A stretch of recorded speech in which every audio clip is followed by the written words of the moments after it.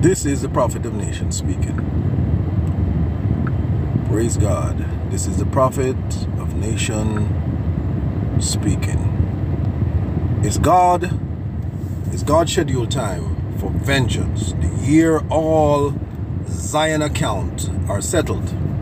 Edom's streams will flow sluggish, thick with pollution. The soil is sterile, poisoned with waste, the whole country a smoking, stinking garbage dump.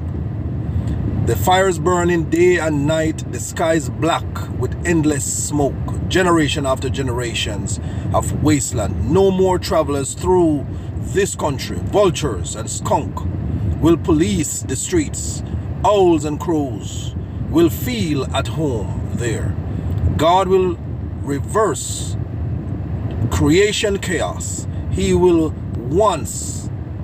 cancel fertility, emptiness. Leaders will have no one to lead.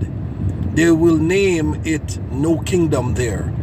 A country where all kings and princes are unemployed. Thistles will take over, covering the castles, fortresses, conquered by weeds and tumble bushes. Wild dogs will prowl the ruin. Ostrich have the run of the place. Wildcats and hyenas will hunt together. Demons and devils dance through the night.